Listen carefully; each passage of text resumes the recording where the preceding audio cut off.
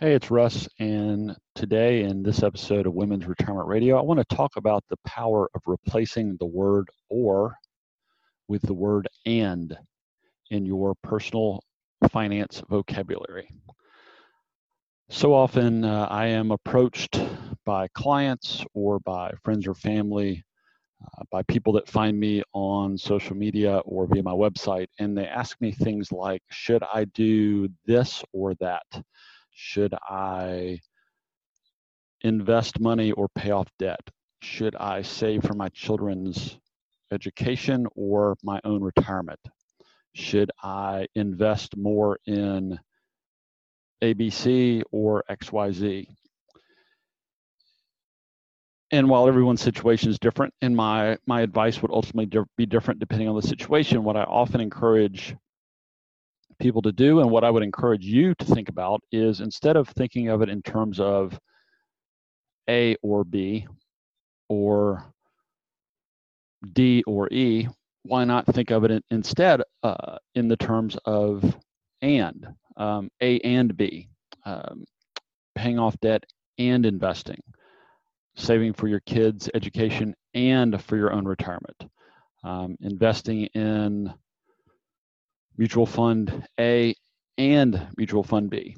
Very rarely in your financial planning or in our collective personal financial management are things mutually exclusive. And while I think a lot of us have been conditioned to think about things in isolation or think of things as one or the other, I think really that's just our mind trying to simplify more complex decisions. We're trying to make things more black or white in our own minds so we can maybe better come to grips with reaching a decision. I think that's just a natural tendency that we all share, and I'm raising my hand as I say we, that we all share, to just try to make our decision making a little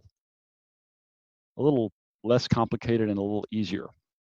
So for example, let's say that you got a raise at work and you now have $500 extra take-home pay every month. Well, maybe you've always dreamed about paying off your mortgage or other debt, maybe credit card debt or a car loan. Maybe you've always thought about the first thing you would do is use any extra income to pay off that debt. And that might be the absolute best thing to do. But maybe there's also part of you that's wondering, well, maybe I should also take that money and instead of paying off debt, maybe I should invest that, add it to my 401k, or set up a monthly automated contribution into a Vanguard account, for example, or something like that. And that, again, might make sense as well.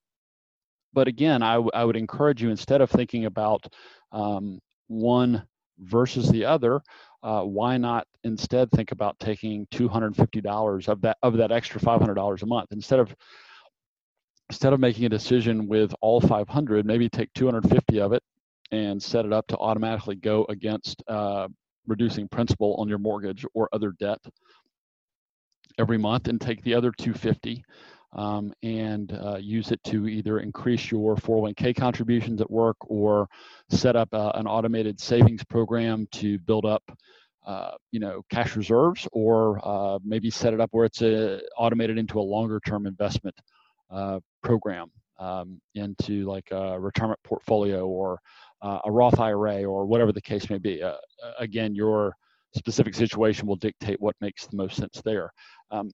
Similarly, I'm often asked the question, well, should I invest for myself in my own retirement, even though college costs or other education costs that are looming out on the horizon for my children, or maybe even for my grandchildren, is a real concern, and it's maybe a really high priority in my mind. And again, these decisions don't need to be mutually exclusive. I always caution people that the best way to care for others is to first care for yourself. I've often used the analogy of putting the oxygen mask on yourself before helping others, and I think the same thing applies here. So I almost always encourage people to prioritize their own financial well-being and preparing for their own financial future prior to worrying about others. And yes, that can go against every fiber of your being if you're talking about your children, but consider the potential consequences. Let's say that you prioritize saving for your kids' education and are able to help put them to school. Maybe you can cover half or even more of the cost, but maybe in doing so, you put your retirement or future in jeopardy, or just put on a little less solid foundation. Well, what does that mean? Well, very likely your children, the very ones that you want to protect and provide a good future for, the ones that you do not want to be a burden on, might very well have to help support you in the future if you haven't done a good enough job taking care of yourself. And so, not to get off on a tangent, but again, I just want to reinforce this idea of thinking a little bit differently. Just bring a different perspective to those decisions and consider how you might be able to do both instead of one or the other. So maybe you put 60% of additional savings or additional monthly cash flow towards your own retirement, and put the remaining 40% towards your kids' education, or whatever works for your specific situation. The bottom line is, rather than reduce things to either or, I would instead encourage you to think of what can I do in combination, or how can I do this and do the other thing, or how can I do 2 or 3 or more things at once. It doesn't have to be as simplified as doing, just looking at doing one or the other, or doing 2 things simultaneously. Similar to investing. I've had multiple conversations over my career where people have gotten a bonus at work or gotten a raise, and they immediately seem to gravitate towards the idea of, where should I invest this money?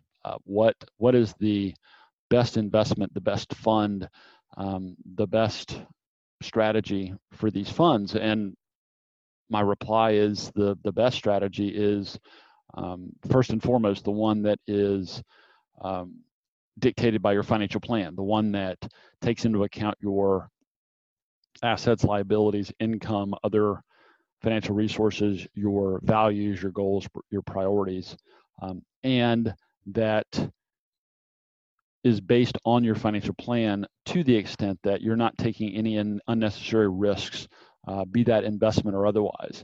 So the portfolio that flows out of your financial plan is and always will be the best investment portfolio, or the best investment option for you. But short of that, let's say you don't have a financial plan in place, or you haven't gone down that path yet. Again, rather than looking for a single investment, why not consider 2 or 3 or more? And you could classify this under the idea of diversification, of spreading out your risks, of giving your dollars more opportunities to grow and compound for you over long periods of time. I'm not making a specific investment recommendation here, nor should I. I don't know you or your situation, but in a similar vein to investing or paying off debt, or saving for retirement versus saving for college, rather than taking any bonus or extra cash flow and essentially just trying to speculate and pick an investment that, and when I say an investment, most people seem to generally be thinking about like a single stock, like a single company. And I think the much better approach is to diversify, own diversified stocks as well as diversified bonds, own stocks both domestically and internationally. Again, this is a foundational belief of my portfolio management theory. It's how I invest my own money. It's how I recommend my clients invest their money. And again, I'm not talking specific investments. I'm just talking in broad generalities here. But if you're investing for long-term compounding and growth of wealth, a diversified, balanced approach is virtually always going to be the better option than what really amounts to speculating on a single company and hoping that you select the right company at the right time and that it works out for you. So I could go on. There are probably endless other examples I could give about how I am often approached with, these either or questions. And the idea that I'd like for you to walk away from this episode with, and it's the same idea that I often communicate to people that approach me with these types of questions, is rather than thinking in terms of either or, what if you were able to do both things together? What if you're able to do two or more things at the same time? And I kind of call that my least wrong approach. Who knows what the future holds? It might down the road turn out that you would have been better off had you chosen A or had you chosen B.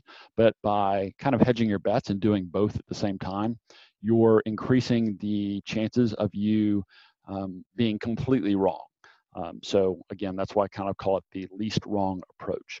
And it's just another way to diversify and insulate yourself from decision-specific risks, whether that's around investing or paying off debt, or where interest rates go in the future, or other things of that nature. So again, rather than thinking this or that, maybe instead think about this and that, and how you might be able to apply that to your personal finances, your financial planning, and your decision-making around money. I hope that's helpful. Until next time, this is Russ Thornton, and this has been Women's Retirement Radio.